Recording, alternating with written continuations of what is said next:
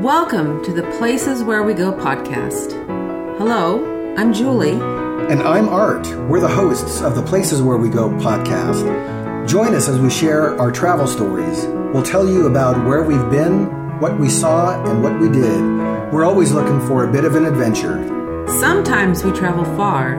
Sometimes we explore the places in our own local backyard. Wherever we go, we'll let you know about the highlights and top tips to help you plan your future adventures. This is the Places Where We Go podcast. And we are back for more adventures in the United Kingdom. We're still in Bath if you've been listening to our recent episodes. But today we're only in Bath to begin the day and end the day. And what we did on this particular day is we used Bath as a launching point to see some of the surrounding areas of Somerset.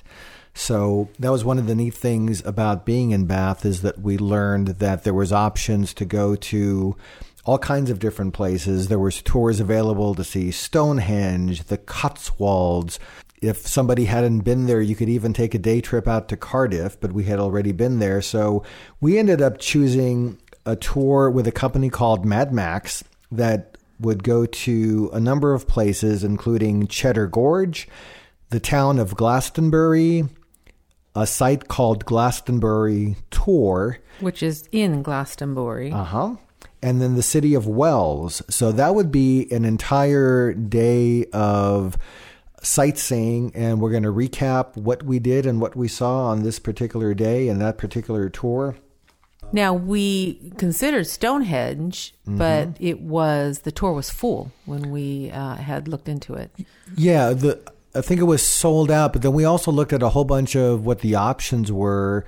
And I think we actually would have probably ended up picking the tour that we picked anyways, just because it seemed like it had a few things that were different and that we weren't familiar with. Yeah, so if you are into movies, you could also see a place called Le Coq, which is an English village that might look familiar because it's been in quite a few TVs and movies. And one of the biggest TV productions that has been filmed there is Downton Abbey. But they've also had the movie Harry Potter and The Half-Blood Prince. Because of the quaint cottages and the picturesque scenes of the streets, it was perfect for filming. We chose not to go there. Actually, I don't even remember you mentioning that. So I think it is something that came up in later research. Yeah, I didn't even learn about that option until we were getting ready to record this particular episode. But needless to say, when we were planning our trip and we knew we were going to be in Bath for a few days, we did see a number of these day trip options. And I think this was the one time in our 3 weeks being in the UK that we decided to do something that was going to be like this day, where we actually got on a formal tour where basically the day was scripted for us, where the rest of our journey was completely almost kind of like fly by the seat of our pants, just kind of make our own itinerary as we go. So this particular day, we were going to leave it in the hands of somebody else. Again, we chose Mad Max Tours, and this, what would turn out to be an entire day, cost £45 a person, which is very good. Yeah, I think super reasonable for an entire day of being carted around different places of England. So again, we took the option out of the city of Bath. So our tour started at 9 a.m. and we met the bus. I guess we'll call it a bus or a passenger van, but it was quite large. Yeah, it was kind of like a Class B Mercedes-Benz 16-passenger vehicle, I believe. And so we caught this just a couple of blocks away from where the Bath Abbey is, so kind of in the market square of the city of Bath. Quite easy to find. I mean, they were very good with giving us information on where this starts. And once we got on the bus or the van, our tour guide was very good and very informational in telling us what was coming up next and what to look for, and it was quite enjoyable. I enjoyed it. So that's one of the nice things I like about these tours, is that you typically have somebody who will explain to you along the way what it is you're seeing. On this particular tour, we had narration provided both by the bus driver. Our gentleman's name was named Nicholas, as well as there was some interspersed pre-recorded narration that was provided by the namesake of Mad Max Tours, which is a gal named Maddie. So Maddie is the Mad in Mad Max, and Max is her dog. So they would occasionally play the pre-recorded narration that Maddie had provided. So we got a mix of both. And the first stop along the way was a place called Cheddar Gorge. Yes, so we're going to take you through the stops and the highlights of what we saw there. So there's about 7 of those highlights that we're going to walk through. Cheddar Gorge is a place, it's very interesting. It has very, very unique topography in England. It is reminiscent of canyons that we have seen in the Southwest because it's limestone, which is very familiar to us here. We have many limestone canyons. Yeah. So when I was looking through these places that we were going to stop at, I actually did a little bit of looking through it. I thought that it was going to be this magnanimous, huge vista of rock and canyon and like I see in the Southwest. I was thinking Grand Canyon. I was thinking, Yosemite. I was thinking all these different places that we've been. And so we came up to Cheddar Gorge, and Nicholas was with much anticipation, before we reached this destination, because it sounded grand to me as he was talking. And we reached it, and I thought, this seems little small to me in comparison to what we have seen here in the Southwest. For England, I guess this is extremely unique. Yeah, it's one of their top natural wonders. So you don't see this in their landscapes. So for them, this is a huge and magnificent. It was beautiful. It did have a beauty to it. And there's many visitors that come through, about 500,000 visitors per year. So that's quite a few. Yeah. Why is it named Cheddar Gorge? Many, many years ago, millions of years ago. A whole lot of years ago. Millions of years ago, it was formed out of glacier activity, which is very typical for these kind of formations. There's many things that you can see, and one of the things that we kept looking for were these sheep, these feral sheep. Yeah, because it's a place where it's kind of a habitat for a lot of wildlife in this area. Yeah, a lot of wildlife. But Nicholas, our guide, kept saying there's goats up there too. So don't think that the goats are the feral sheep, because they look very similar. They both have horns. And so I kept looking for these sheep, and we never really saw them. But we did see the goats. I never saw a feral sheep, but we did see the goats. I don't know what I saw. I just remember seeing animals on the mountains, and I don't know if I could tell a goat from a sheep. Yeah. And those goats were introduced a long time ago, so they try to keep the shrub down in the area. So the goats eat away the shrub, and they keep really good counts on both the sheep and the goat, because if they start to multiply too much, then you're going to have the opposite effect of what they were looking for, because they'll eat away the shrub, all of the shrub, instead of leaving some and leaving it more of a natural environment. Yeah, so on this particular stop, they kind of used Cheddar Gorge mainly as a photo opportunity for us. So, we kind of went through this canyon-y type of area. There was a place that was a turnoff where the van, it pulled over. We had a chance to go out, take some photos. We saw the animals on the mountains.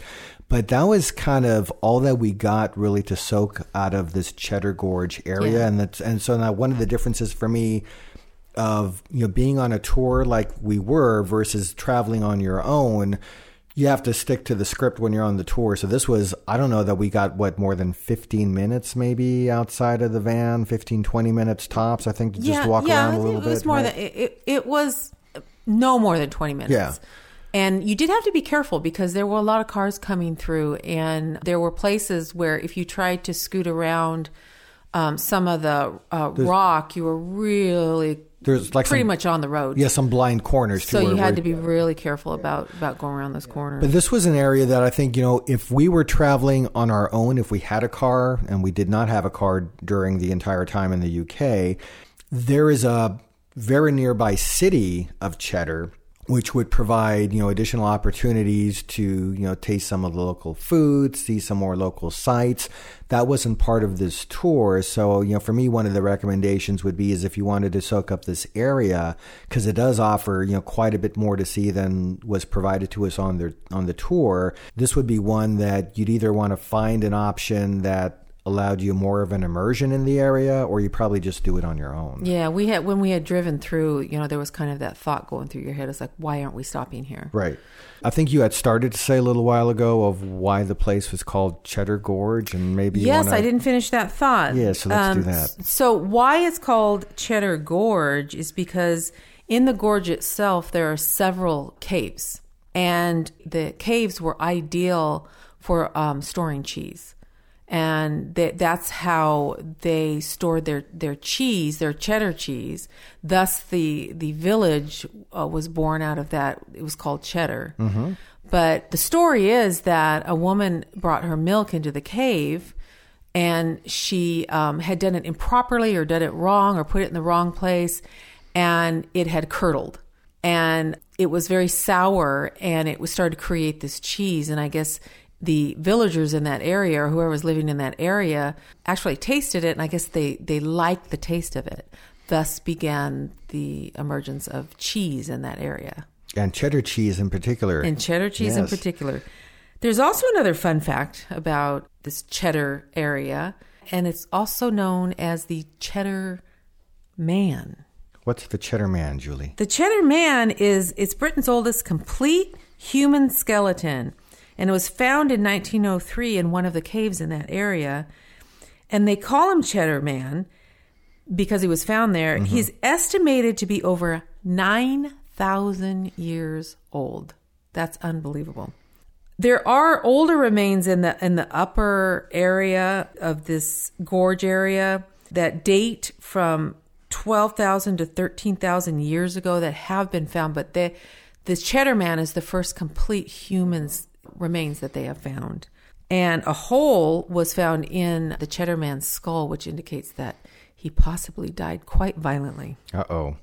The other thing that we learned is that in 1997, there was some scientists that were able to sequence DNA that was extracted from one of Cheddar Man's molars, and they actually have found two people living in the village that share this exact same DNA as Cheddar Man, making Cheddar Man probably one of the most distant ancestors that's ever been traced back to somebody. So another fun fact out of the area of Cheddar Gorge. So let's move on, honey. Let's go on to Glastonbury. Yeah, so after we got our photos of the animals on the hills, we're back on the bus, and our next stop would give us 2 hours to explore an area, and this was the town of Glastonbury. So as we're approaching this town, the bus driver during his talk told us, hey, as you get to this area, you're going to find that there's 3 types of people in Glastonbury. 1/3 of the people are the locals who live here. Another third are visitors and tourists. And then he said the last third are what he called alternative types. There was no explanation to that. So we thought, what does that mean? And I think we soon would kind of find out about this. So we'll get to that in a minute. But there were several options for us to choose from in this town, and we had only 2 hours, so we kind of had to pick. There's an Abbey Church that has some neat history to it, so that would have been one option, but I think we would have had to commit the whole 2 hours to that. Yeah, and that's a church that's in ruins. Yeah. And then there was a chapel on one side of the town that looked somewhat intriguing to us, so we decided to visit that. That was pointed out as we drove by it by the tour guide. And there was also just exploring and soaking up the town. So we kind of decided on this particular trip that we were going to bypass the Abbey, but instead go to St. Margaret's Chapel and the Magdalene Almshouses. So that was the first thing that we walked over to. So this was a small kind of chapel on one end of the town, but it had a kind of long history to it. So for 750 years, this chapel has been a place of prayer, of healing, and shelter. Originally built in the 1200s, it was first a hospital for the sick. They think it might have been a leper house. When the monasteries were dissolved, the hospital was also abandoned. It was unroofed, but somehow the chapel survived. Through time, there was almshouses that were made part of this facility. Today you can walk through them. And so we walked through this whole facility, and you've got these different rooms that they're made to kind of look like, I think in part what they might have looked like back in the day. Yeah, I think they tried to replicate. Yeah, so some of them would have been like the living quarters would have looked like. Some of them were kind of prayer type rooms with iconography. Very small areas, yeah. So this was kind of a neat place if somebody just wanted some quiet time, some prayer time. It was interesting, though. It had a very old feel to it. And there was, in that little chapel area, in the windows, they actually dated back all the way to the 1200s. But I think that's the only part that really survived something that long ago. Yeah, so we spent a little bit of time browsing this chapel. It's kind of a nice part of the morning that we're in Glastonbury. And then when we were done with the chapel, then we decided we were going to stroll into the town. And so, at first glance, it just seemed like a quaint little town. And we thought, okay, it kind of looks like there's some places to eat. English town. And some shops. And so we started walking down.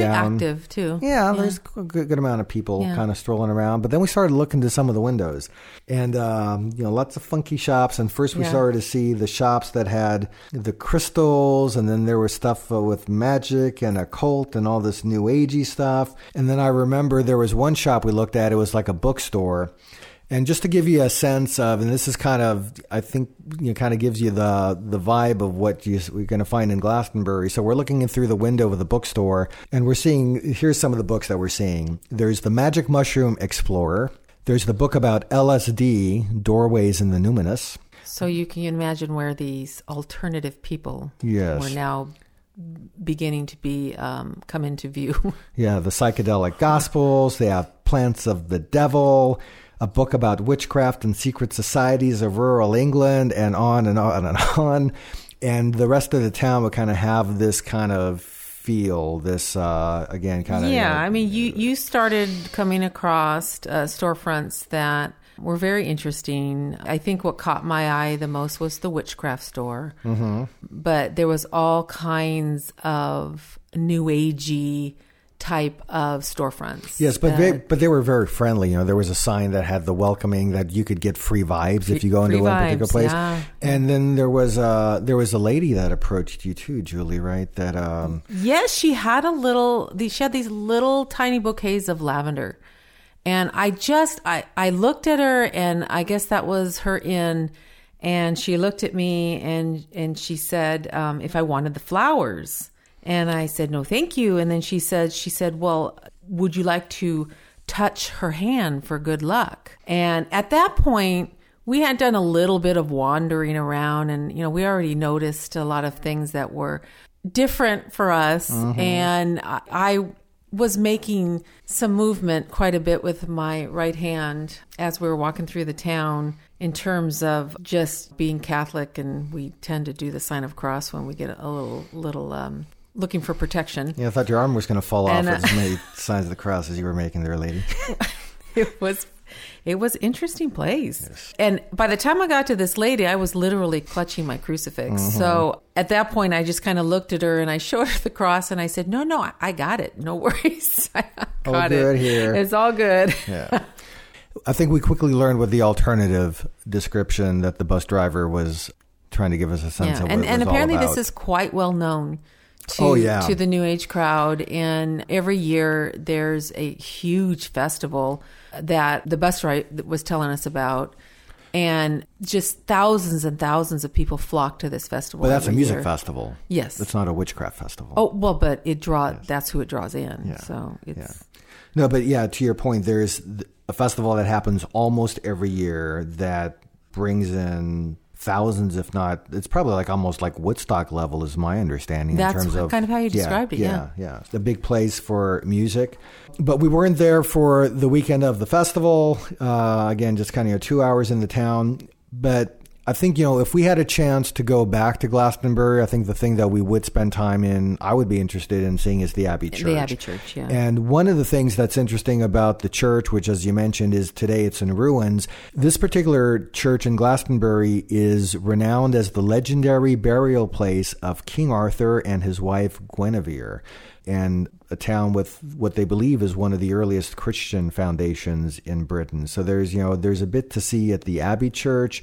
But again, with kind of a limited time to soak up what the city had to offer, we decided we were just going to stroll around and get a sense of the city. And so that's a bit of what we picked up in the town of Glastonbury. But as you had your episodes of waving your arms around, etc., I too was kind of taken aback a little bit. And when we were on the bus, I had to decompress a little bit, and I ended up writing a poem. You did. You told me your poem. Can I share my poem with you? Please, share your poem. So, a poem by me during my time in Glastonbury. I met a witch in Glastonbury. I turned away in quite a hurry. For luck, she said, her hand to shake. I showed my cross. She quivered and quaked. From Glastonbury, I must scurry. Excellent. Yes. Very good. So, again, the town of Glastonbury is very new agey. It might float your boat, but my boat does not float down that river. Next stop is one that I think we both agree that was our favorite. Yeah, it was pretty cool. Part of the tour. Yep. It is called the Glastonbury Tor. T-O-R. T-O-R. It is a hill, and in this area, this hill stands out quite a bit because it is higher than most of the level of everything else. And you've got this structure on it that is just completely stands out above everything else. It is a large, narrow, tall structure, and you can see it from miles and miles away. The conical hill of clay and blue lias rises from the Somerset levels, which are very low. There's a lot of flooding in the Somerset levels, so this hill is quite above that level.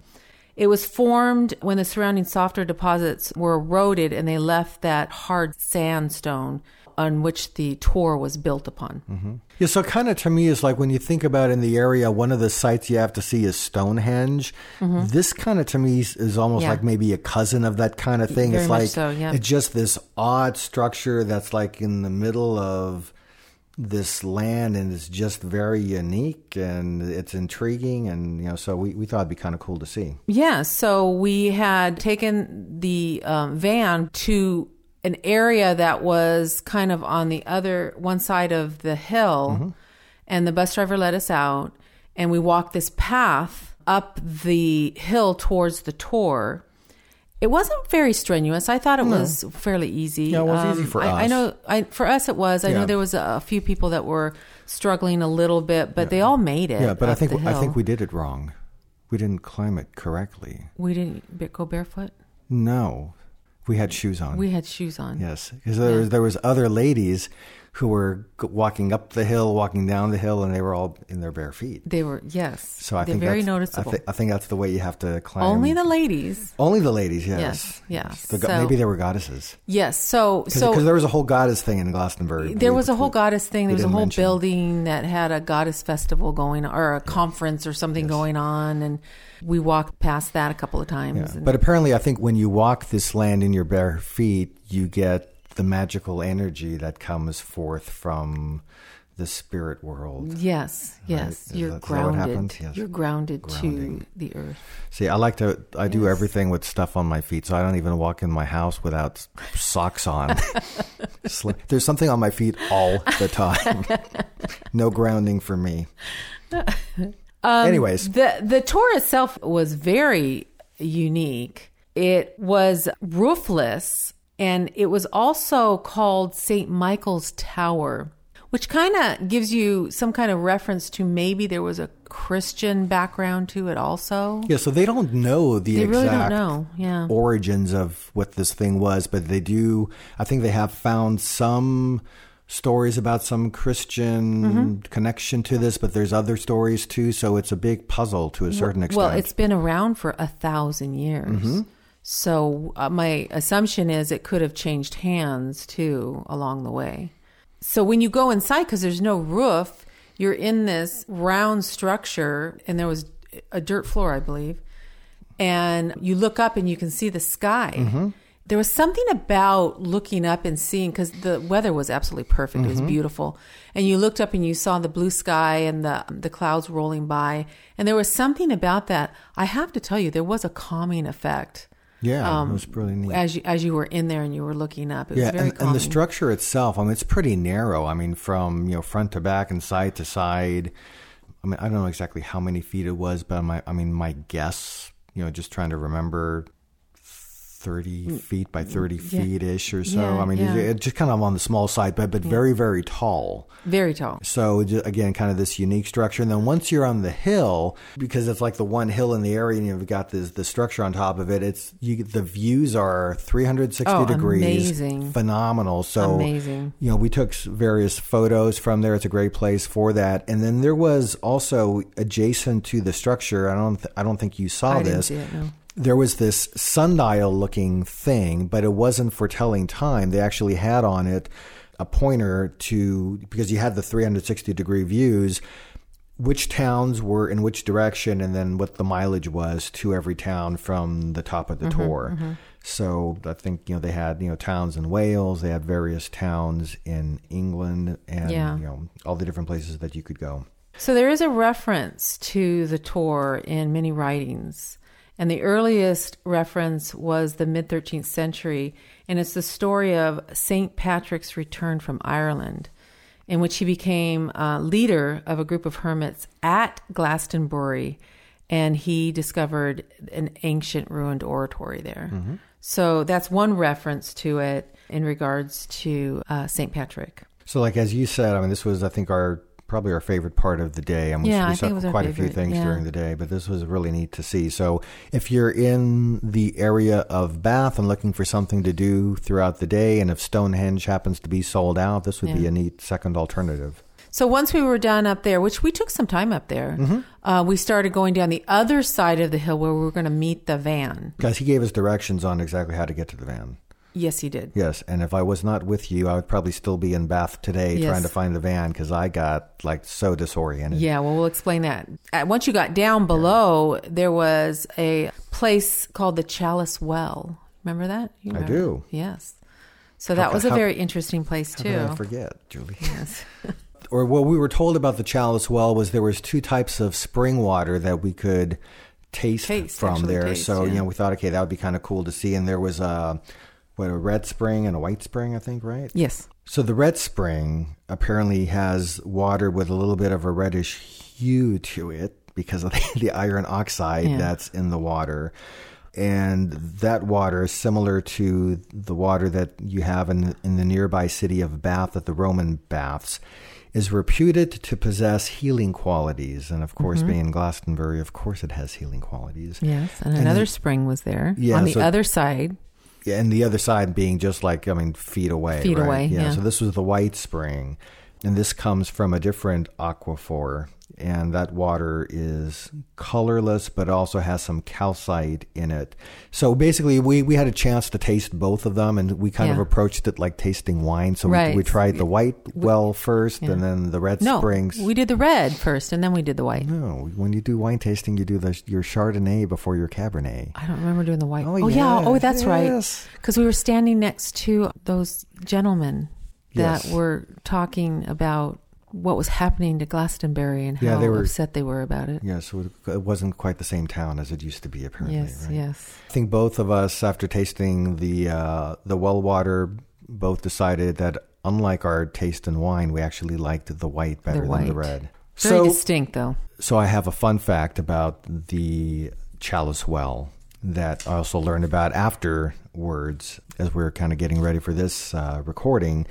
And that is that Christian mythology suggests that the Chalice Well marks the site where Joseph of Arimathea placed the chalice that had caught the drops of Christ's blood at the crucifixion, linking the well to the wealth of speculation surrounding the existence of the Holy Grail. And there's a whole Holy Grail mythology thing that I've heard about over the years in England. But they say that the red of the water is also said by some Christians to represent the rusty iron nails used at the crucifixion. And it's said that beneath its waters, Joseph of Arimathea hid the chalice of the Last Supper, and immediately the waters flowed red. So that's part of the mythology, the other mythology of this particular area and this whole Chalice Well area. Yeah, so we tasted the water, and then as we're right next to where these wells happened to be, there was this structure of sorts, and we hear this music and singing and chanting coming out of it. Yeah, so caught our attention. Yeah, it did. Yeah.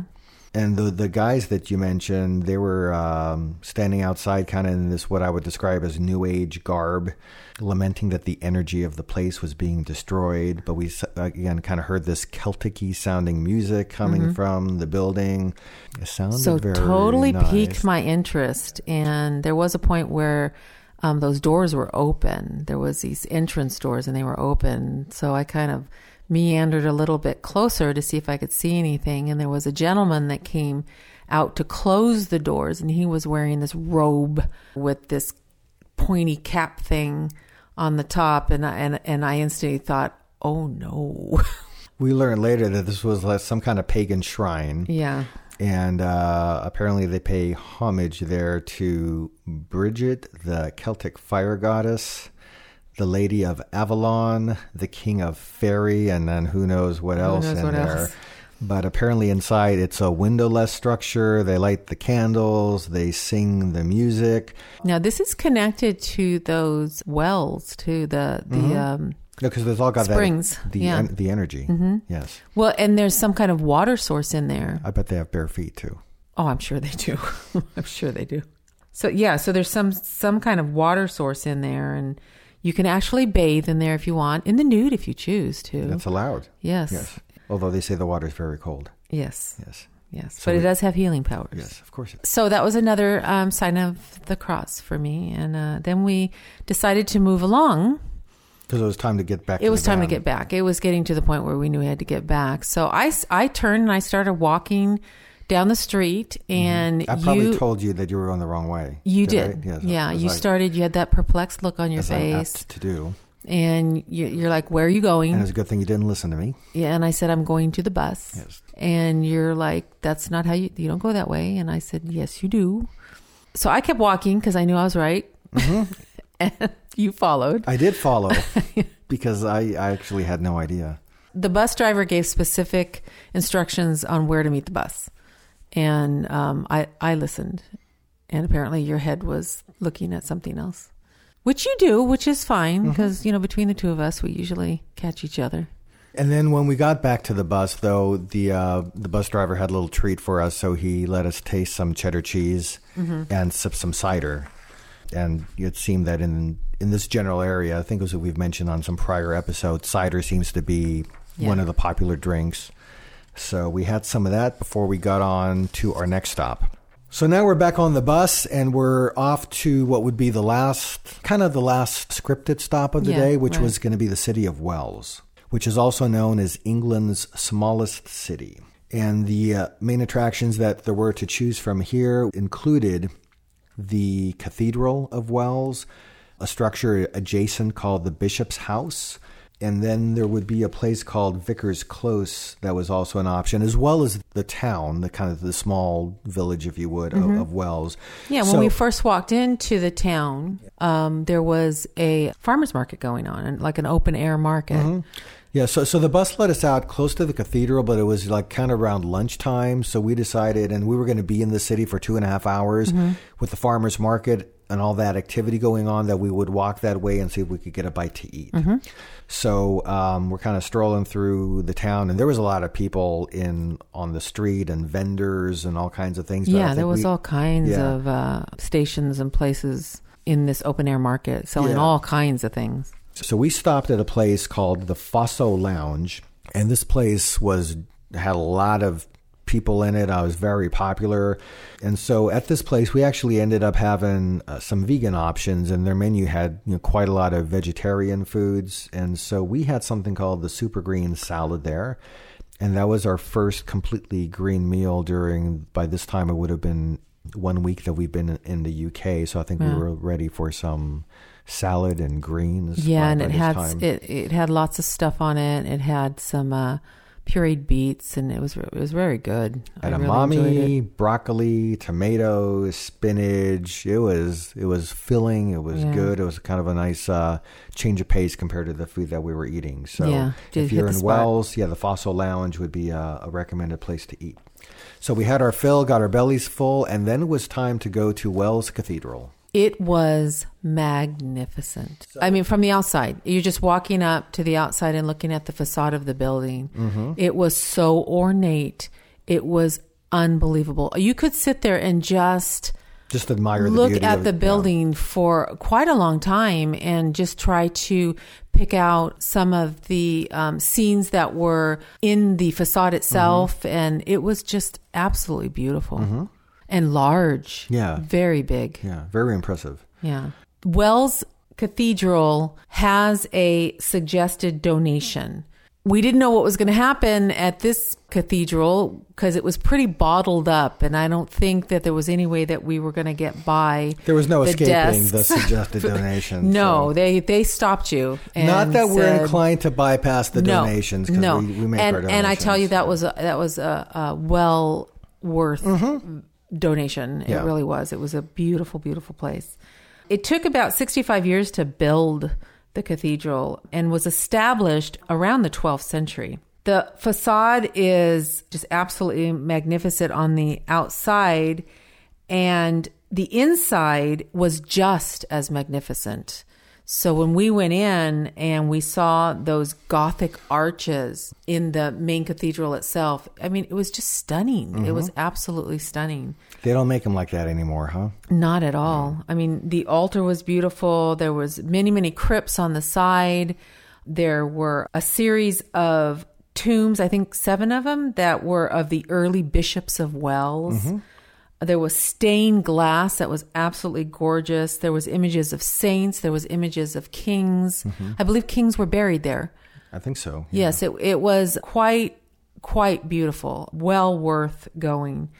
We were walking around. Yeah, and we started to hear some music. Yeah. So that caught my attention, probably Of course, both of our yeah. attention. So we actually kind of took a detour and went to see what was happening with the music and came upon a chamber ensemble that had just, I think, finished a performance, was our understanding, or a rehearsal. Or practiced or something. Because there was also going to be a performance later that day of the Bach's St. John Passion. But given that they were finished, we kind of walked over to the keyboard players area. So there was a harpsichordist there. So we struck up a conversation with the harpsichordist. As I've mentioned on prior episodes, being a keyboardist myself, that, I always have an intrigue with that. So, got a chance to see his instrument. He told us about it, as well as this chamber organ, kind of an electronic version, if you would. That was also interesting. But the sound in the cathedral of what we did here of the rehearsal was spectacular. Amazing. You got this reverberant no space. Microphones. Yeah, it was all like natural sound, non-amplified, and you could just sit there and just enjoy this spectacular music. So we didn't have a chance to actually soak up an entire concert. But if you were in the city of Wells, and if there happened to be a performance happening at the cathedral, go. Yeah, because definitely go. It's one of those spaces where the space itself just adds something to the music that otherwise you just you don't get other than in those types of spaces. So pretty cool. Yeah. So we really enjoyed that part of our tour. Yes. I would say that there was the Glastonbury tour, which was, I think that was the highlight for me, but this followed it right after. Yeah. And so this is my chance also to say that, because up until this point, if you've been following along on prior episodes of our journeys through the UK, I think I've had something little negative to say about most of the churches that we've been in as far as their portrayal of history. So just to kind of point out that I'm not walking away having that impression of every single church that I walked into in England. This one actually was stunning, was actually impressive. So there you go. So So we walked out of the cathedral, and the other place that you could go and walk around and look at was the Bishop's Gardens. Yeah, so we thought we would go take a look at those. So we thought, let's go look at that. And there was an entrance, and we soon learned that there was a fee involved in that too. Yeah. So we decided, we're just going to pass up on that. And we kind of just walked around the area, and there's a gigantic moat around the Bishop's Palace. So we walked around that, and we saw swans and cygnets. Yes. Little baby swan. Yes. It was so cute. Yeah. Saw lots and lots of pictures of the little baby swan because I thought that was cute. Yeah, so this whole area, outside, inside, is just magnificent to see. And again, being on a tour, we were constrained to a time schedule. If you didn't have a time schedule, you could spend a nice amount of time in the city of Wells, probably more than 2.5 hours.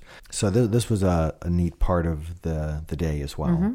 And then so when we were done with the cathedral, we still had a little bit of time, not a whole lot. Right. We were limited. Yeah. We were definitely limited. Before we had to get back on the bus. One of the things we decided to do, there were some nearby almshouses. Mm-hmm. We were walking by those, and there was this older lady that looked over to us and said, "Hey, if you hurry, toot sweet, you can get the last showing of the almshouses and get some fruitcake and tea." And I hear, "Hey, fruitcake and tea, I'm in." So we're making our way through these almshouses, and it's a bit of a maze. You go through one, you go through another. We kind of scurried through it because we knew we were limited on time. Yeah, and I just wanted the fruitcake and the tea. Yeah. And there was no fruitcake and tea until you got to the very last area. And by that time, we were kind of just about out of time. So while she sucked me in with the overture of the fruitcake and tea, I unfortunately didn't get a chance to have any of that. So we were hurrying on to get to the bus, but we had one more stop before we would get on the bus, and that was... Yeah, so we headed in the direction of the bus, and right next, it was at the cathedral, mm-hmm. in the front of the cathedral area, and he wasn't there yet, so we hadn't seen the Vickers Close, mm-hmm. which is a historic street in Wells. Historic in terms that it's the oldest purely residential street with its original buildings surviving intact in Europe. In all of Europe. So it's not historic just for Wales or all of England, but apparently for Europe.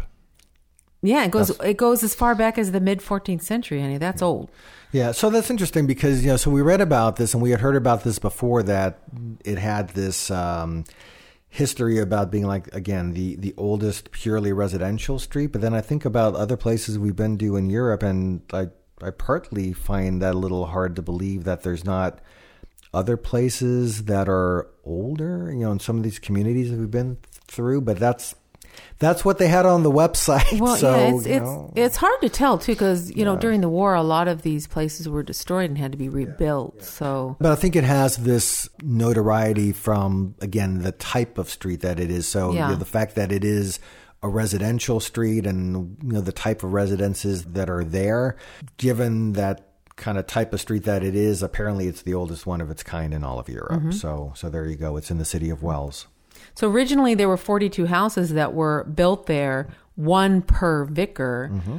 But some of the houses were combined following the Reformation when the vicars were allowed to marry. Mm-hmm.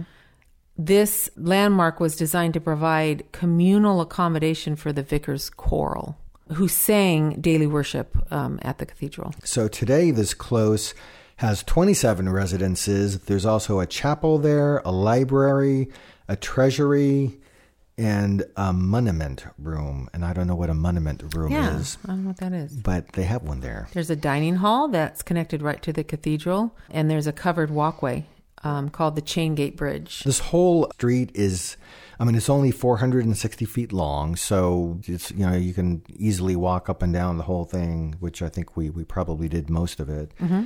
And it was another kind of historic area to see. I loved it. I thought it was great. Yeah. We got a chance during the day to see all kinds of different things, from, natural landscape at Cheddar Gorge to a real funky town of Glastonbury, to this unique structure in Glastonbury Tor, and then, this fantastic cathedral and historic areas in the city of Wells. So for £45, we got a pretty nice day full provided to us by Mad Max Tours. Yeah. So we started at 9 a.m. in the morning and we returned at 5:30 mm-hmm.